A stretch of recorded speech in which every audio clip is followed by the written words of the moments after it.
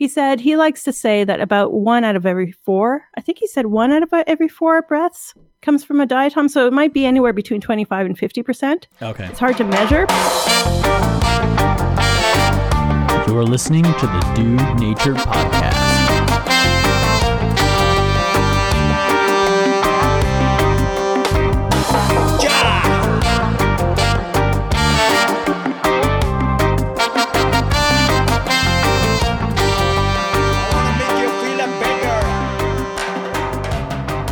This episode of the Nitty Gritty, we have Julie Lauren. Who is Julie? Julie is an artist and science communicator from the real North, Ontario, Canada. Last year, Julie created a science project like none I'd ever seen before. Let me tell you. It's called A Tiny World. It's where she shares videos of the microscopic world that we can't see with our eyes and its tiny inhabitants. Yes, there are many little creatures in just a pile of snow, or even on your deck. And recently, Julie has been live streaming these videos on Twitch, and the results are incredible. She takes visitors to her feed on a whimsical journeys through snow with some light trance music in the background to find things like tardigrades, nematodes, and other small beasts unavailable to your naked eye. So if you are sometimes feeling, and I know that lately with all the stuff going on, that the world can be dull or mundane or difficult, you need to listen to this interview because it reinforces, my belief that if you just look hard enough and you look in the right places, the world can be an incredible place. There's so much going on. So here is Julie from A Tiny World. A Tiny World, your website, right? I went on your website and I saw these crazy little things that look like a ginger root walking around in the water. Do you know what I'm talking about? Maybe. Okay. Did they have legs? They have legs. Yep. Yes. Okay. Yes, you're probably talking about the tardigrades. Yep, talking about tardigrade. Can you please tell people what that is and why they're so cool? Oh yeah, absolutely. They are microscopic animals. So they're also known as water bears or moss piglets. But water bears is more popular.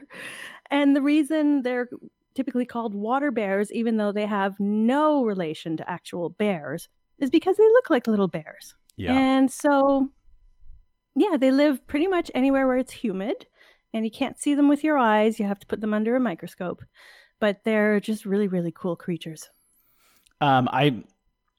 The amazing part about the videos is that you really catch them when they're actually moving around. And I watched one where you just melted a pile of snow. You melted a pile of snow. And you're like, okay, we're going to see what's in here. And you went in a microscope and there's all this shit going on in there. Yeah. It's unbelievable.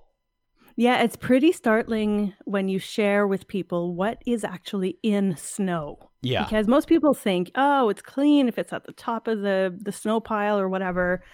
You shouldn't be eating snow, period. But it's very, actually, we have a tradition in French Canada to put like maple syrup, like toffee on snow, and we eat it in the wintertime or in the spring. Wow. So, but yeah, no, in snow, you'll find things like algae, microscopic creatures, little minerals. It's really cool. And yeah, you can find tardigrades in snow because they have kind of superpowers, actually. Oh, okay.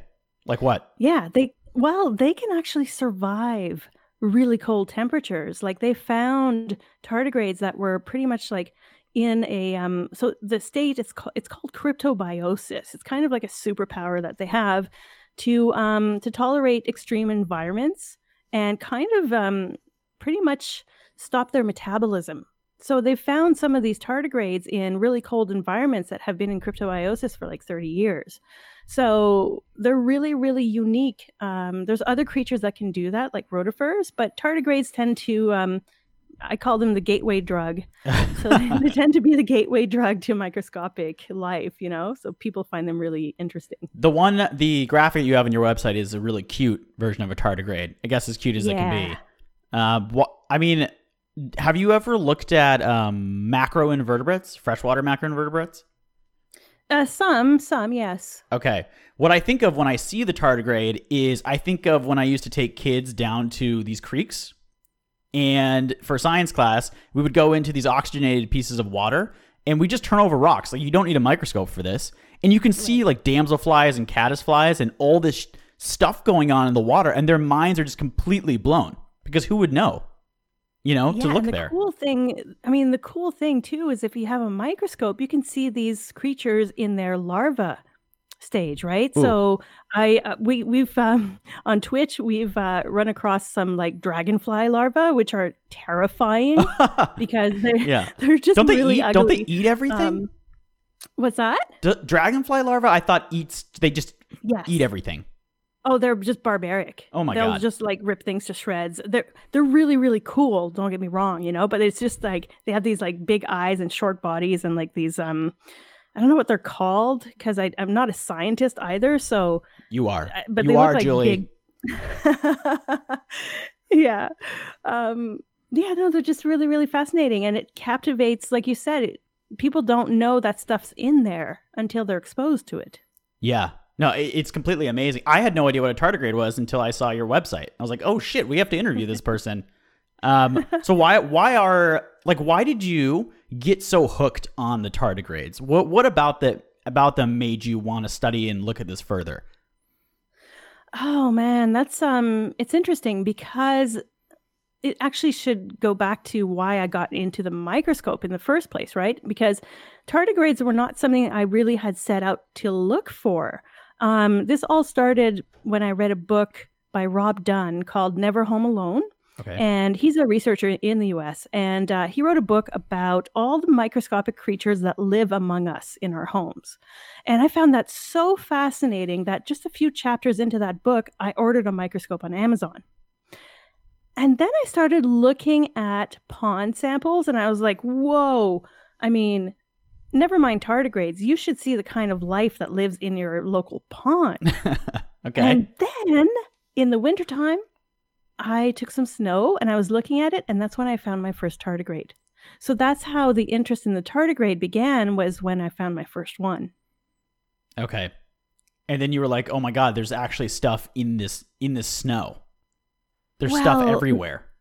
Not just in the snow, but the fact that most resources online and most scientists will tell you that you should look for tardigrades in moss or in lichen. Okay. The thing is, I found hundreds and thousands of tardigrades in cement.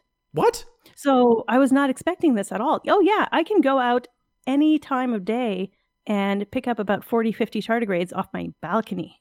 How do you even do that? How do you scoop it up? Do you scoop up literally a piece of cement?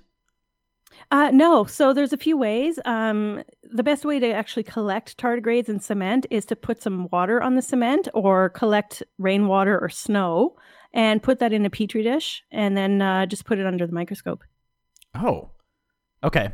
Okay, awesome. So they're still in water, but they're just living on top of your cement on your balcony. Yeah, they're in the cement cracks. They're in the grooves of the cement. And then what you do is you just put some water in there and use a pipette and suck it up, and you'll get them that way. And naturally, when the cement dries up, because it's a hot summer day, for example, because of the tardigrade's superpowers, because they roll up into a ball and protect themselves against dehydration, you can still pick them up that way when you add water on them.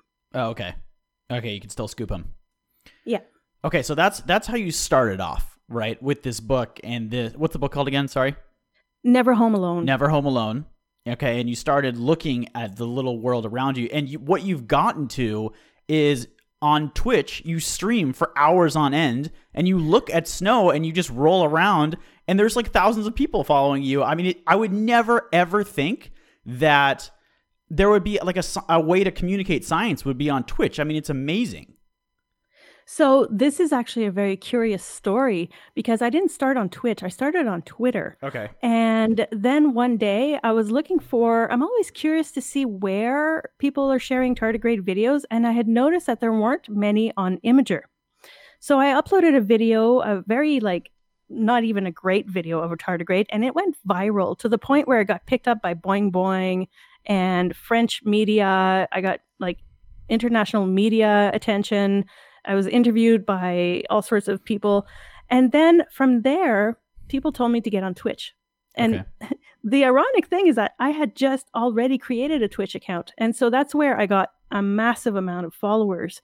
So that's how that started. That is so cool. I mean, Twitch, right? You would think of people going there to play Call of Duty, not to look at snow. Oh, for sure. Yeah, for sure. And the reason I had actually created the Twitch account was because I hadn't found anybody doing this. So it was really cool to be able to be, one of the first people to actually stream a live tardigrade on Twitch. Oh, yeah. Okay, so what was the reaction from the normies who had never seen one before? Oh, absolute fascination. I mean, it is the most rewarding experience. I always tell people, if you have something to share, whether you're a scientist, even a historian, whatever it is, an artistic talent, go on Twitch, because you get all age ranges. It's not just 20-year-old dude gamers, Yeah. It's like I have some of my main followers are older folks. No, how they're old? over 60. 60? Over 60 using Twitch? Over 60. Oh yeah, 100%. I get older folks, and then I also get parents with kids. Okay. So my channel is very, there's no F-bombs. Sorry. Yeah. So I have to do that because of the chance that there might be a 5-year-old in Germany watching. No, I totally get it. I mean, we're sorry to have you on this podcast where we drop the F all the time. No, I swear like a trucker, so it's all good. Yeah. I know how that is. You have to be really careful with your speaking. And I can tell. Sorry, I mean, if I could totally do like a fucking tardigrades for dudes show too. I mean, for dudes. I mean, that's brilliant that you get a 60-year-old and a 5-year-old could be watching your Twitch stream of a tardigrade. Yeah, and sometimes you even get different nationalities, because my mother tongue is French, and one of the last streaming sessions I did, I had a couple of people from France who asked me if I could teach them about tardigrades for a half hour in French. And so naturally, I just said to my audience, do you guys mind? And they're like, no, go for it. Oh, that's so cool. I wonder how they're consuming it. I wonder if they're on their TVs, or do they have it in the background? Like, do you know is it a secondary activity? Yeah. A lot of them actually tell me. Some of them are people who are watching actively, so they're actually engaging with the stream. Okay. Some of them, it's funny, I've been told I have a very relaxing voice. So I have some people that are like, I'm doing my homework and I'm just listening to you because you're relaxing me. Yeah. Yeah, we get that too from the podcast, and I'm like, oh, that's great. You just go to sleep. Listen to us and go to sleep. That's the best way. Totally. Best compliment. I think that your story is so cool because one of the things that we want people to learn by listening to this podcast and all of our episodes is that the world, if you just open your eyes a little bit, the world can be an amazing place. I mean, it could be a terrible place, as we've seen this last year, and a hard place, but there's amazing things going on, like you've discovered in a pile of snow or on concrete, and just seeing this little water bear move around on your Twitch stream. I mean, it's incredible. It's like nothing I've ever seen before. And you're just doing such a great job capturing that. It's so cool. Thank you. Yeah, it's something that even before I was on Twitch, I was already showing videos to everybody I would run into. So I would go to my florist or my pharmacist or my dentist. Yeah. Or one time I had a fridge repairman come in, and I said, "Oh, come here for a second." He's like, "What?" I said, "Look at what's going on under my microscope." So I set up my phone to actually show, a video of what was going on. And he's like, "That's under there?" I was like, "Yeah." Yeah. And he's like, "Oh my God, I'm buying one." Isn't that amazing? It's like it's beautiful. like your age group is so diverse. There's something, and I remember showing kids and adults these freshwater macroinvertebrates, and they're just seeing something that is completely unknown and unexpected. It just hits everyone the same way. Doesn't matter how old you are. Yeah, and also because you're not judging them, right? Like you're not judging them. You're giving them an opportunity to see something new. Yeah. I like that a lot. I mean, okay, so you've seen tardigrades. What else have you seen under that microscope? Oh God. I mean, dozens of, maybe hundreds of different kinds of creatures, but some of my favorites I would have to say are mites, which I was terrified of the first time I saw one because they're pretty scary looking. They look like spiders, and so naturally we have this kind of almost human instinct to fear spiders, but then I became very fascinated by them. So they're really cool. I always look for them in tree lichen, especially. And then things like amoebas, they're magical because they just shapeshift all the time. So those are really cool to look at. An amoeba, like when I think of an amoeba, I think that something very, very small. Yeah. So how zoomed in are you? Sorry? How zoomed in are you on the microscope? I actually uniquely work with 4x and 10x. I never go with any other magnification unless I'm looking at something on a slide. Okay. And the reason I do that is because I'm a bit unorthodox. I don't use slides. I use Petri dishes on a compound scope. Whoa. Which is very controversial. Yeah. But I do that because I want to see the entire living environment. I want to see how the amoebas are, making friends with or eating diatoms or whatever.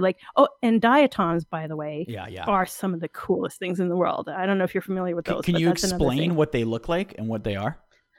I like to call them kind of like jewels. They really look like they are gems that you would find at the bottom of the lake or bottom of a pond. But essentially, guys, so diatoms are really cool because they're made out of glass and they're very uniquely shaped, and they're at the bottom of the food chain.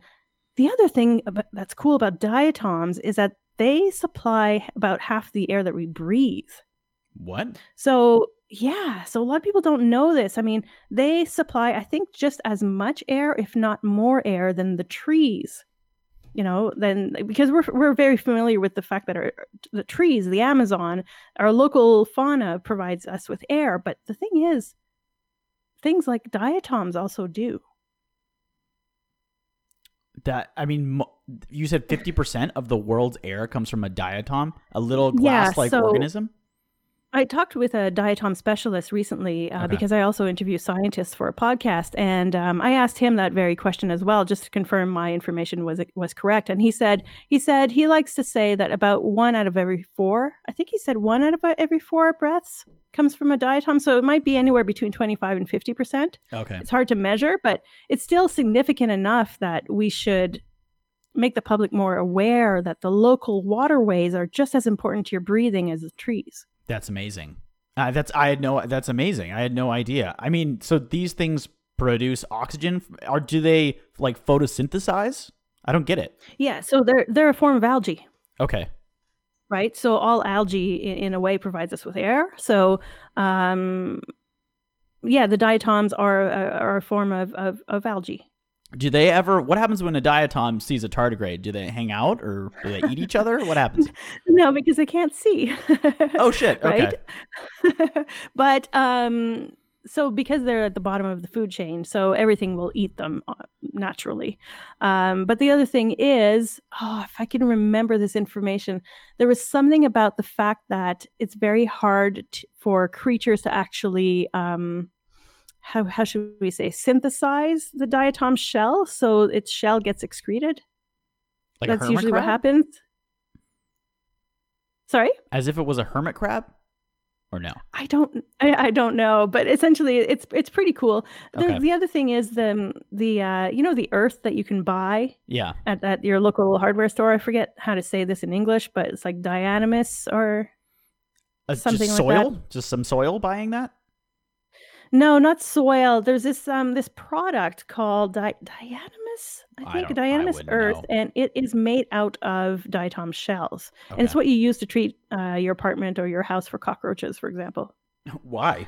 So, because it's how you do pest control. Because the diatom shells are silica, it's glass, right? Oh. So if a tiny creature steps on a diatom shell, it will hurt them. Oh, it really is glass. Like you were saying. Oh, yeah. Yeah, diatoms. Yeah. If you Google the word diatom, Diatom, look at that under Google Images, guys. It's the most beautiful pictures you'll ever see. So it's an organism made out of glass that produces oxygen because is an algae an animal, or is that more of a plant? Like, where are we on the evolutionary tree with the algae? An algae is a plant, right? Yeah. With photosynthesizes, right? But yeah, exactly. if a diatom photosynthesizes, wouldn't that make it more of a plant? Yeah, that's exactly what we were saying earlier. Is that diatom is a plant? Okay. Yeah, it's an algae. Okay. Oh, that is amazing. Okay, I saw one on your website, but I got really distracted by the nematodes because it freaks me out. The nematodes are so cool. Very cool. Okay, tell us about nematodes.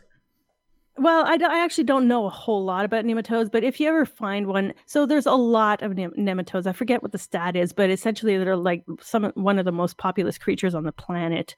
But they're mostly found in soil. So if you were to take a soil sample from one of your potted plants or outside or whatever, and you soak that in water, chances are you'll find a bunch of nematodes. And they're essentially a little worm.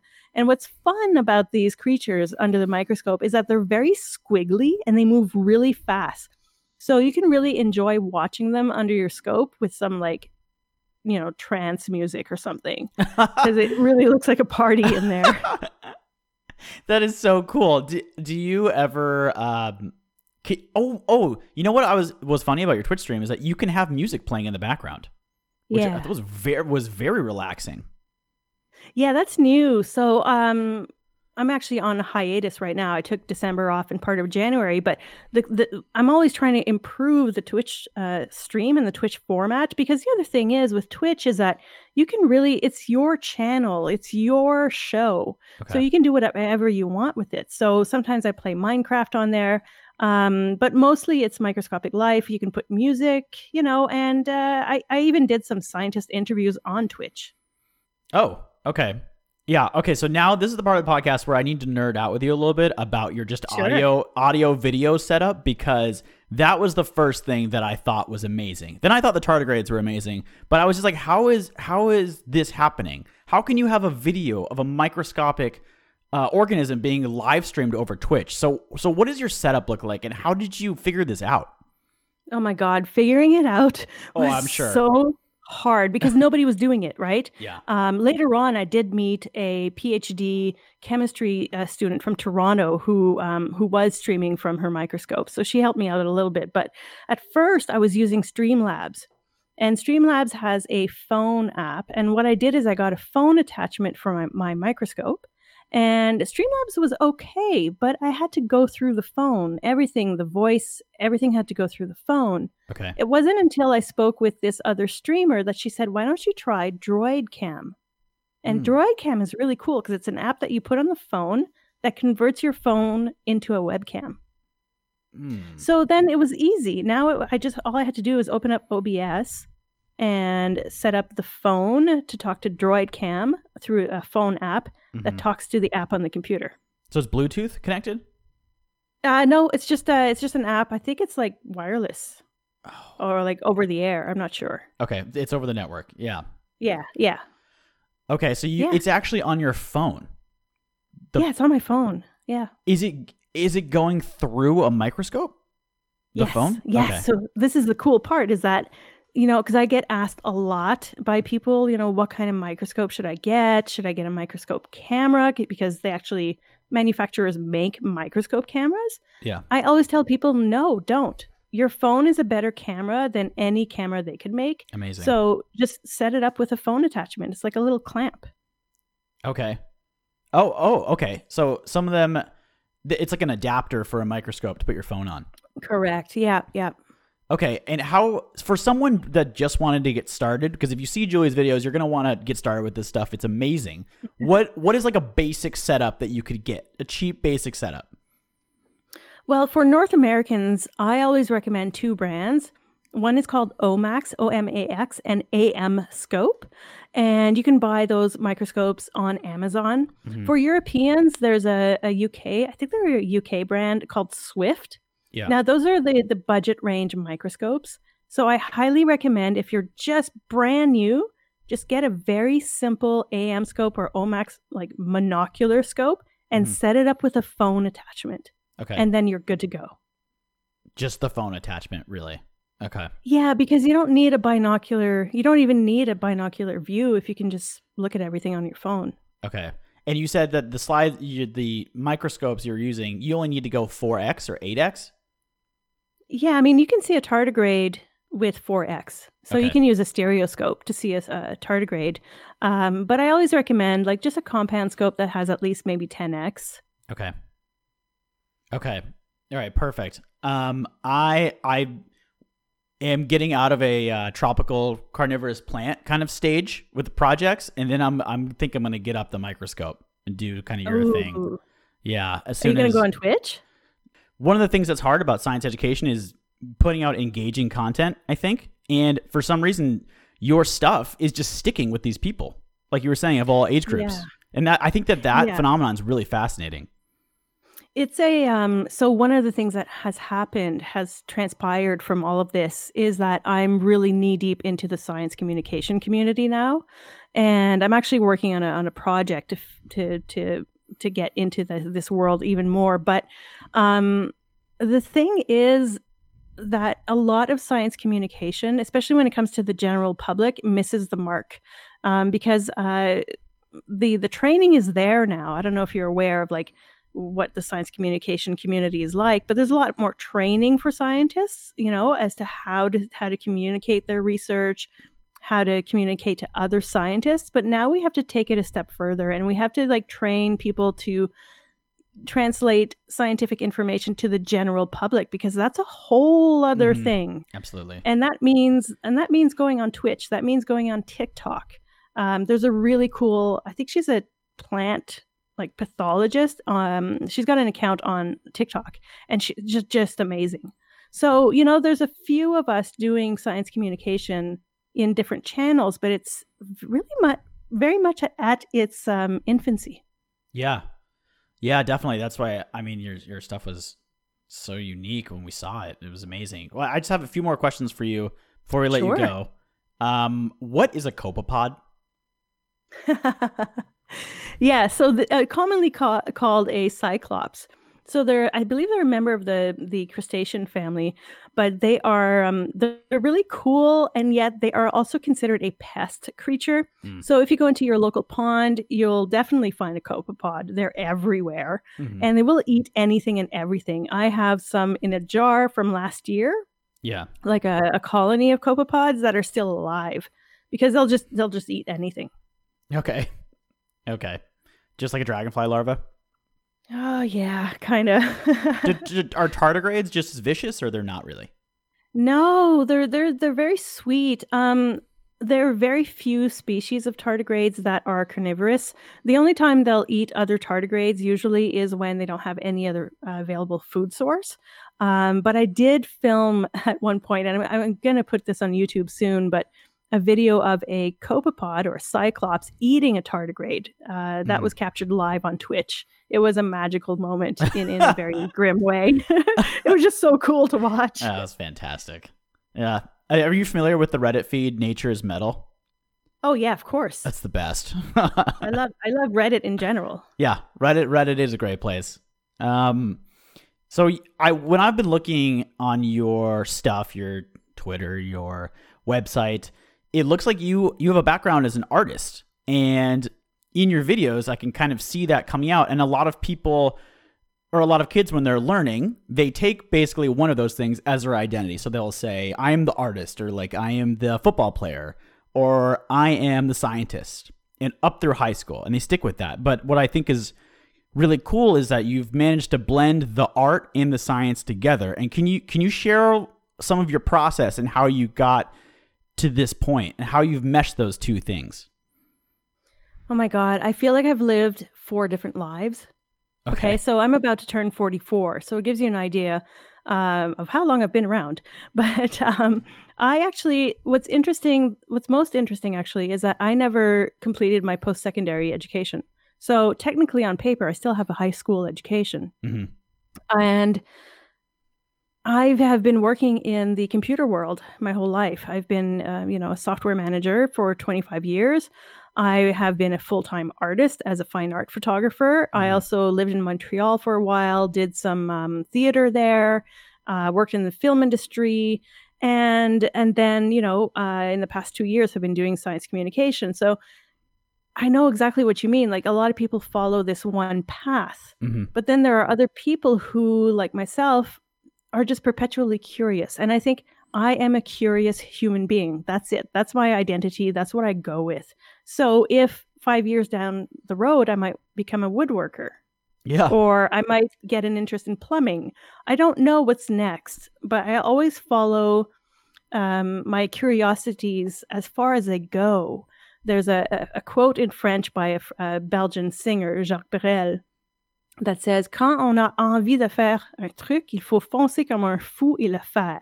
And that translates to when you have a desire to do something, you have to do it and do it and go as far as you possibly can. And that's how I live my life. Oh, that's beautiful. I mean, Noah and I are the exact same way. I mean, we couldn't sit still in school. Basically failed out of it.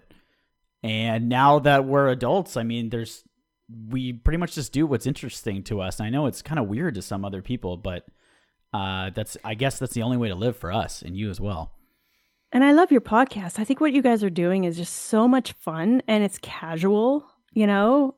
Like it's been fun listening to what you do. Great. I mean, we're trying to make it fun. We're trying to make it fun and accessible. And honestly, our model for the podcast is more of a sports podcast, but to be about science. So if we can make it that entertaining, but about science, I think we've won. So we're trying to get there.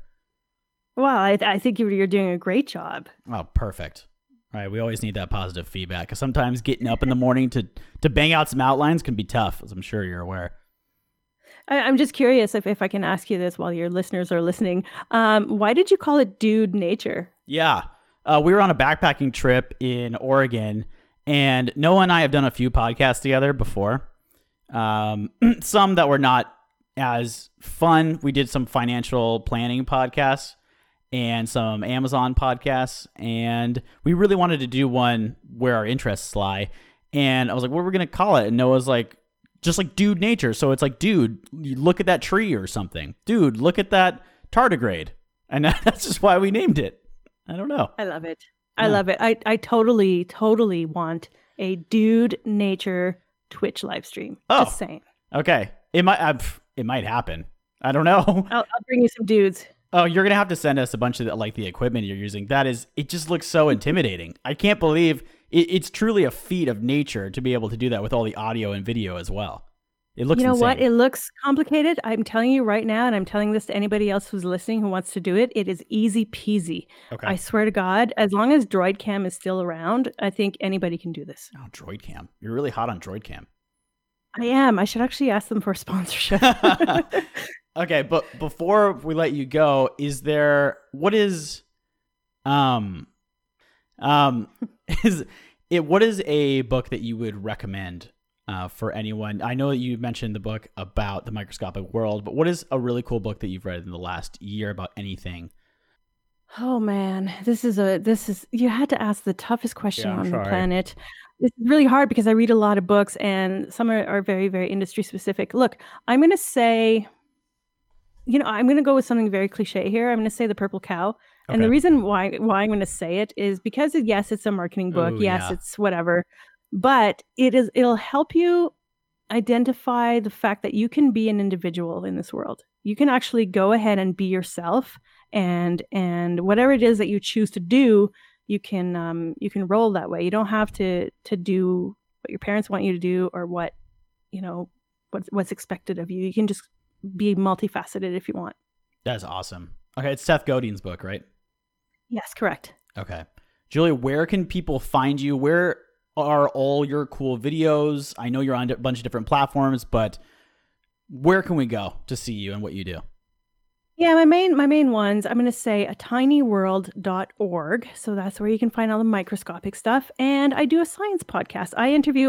It's actually in arts and science. I interview, people like the White Walker from Game of Thrones. And I also interview scientists. So it's arts and science. That's Planet B612.fm. And of course, Planet B612 is a nod to the asteroid that the Little Prince lived on in the book, The Little Prince. Oh, never read it, but it's on my bookshelf. Oh, okay. Then I command you to read The Little Prince. Okay, well. All right, Julie, thank you for coming on the podcast. Thank you so much, guys.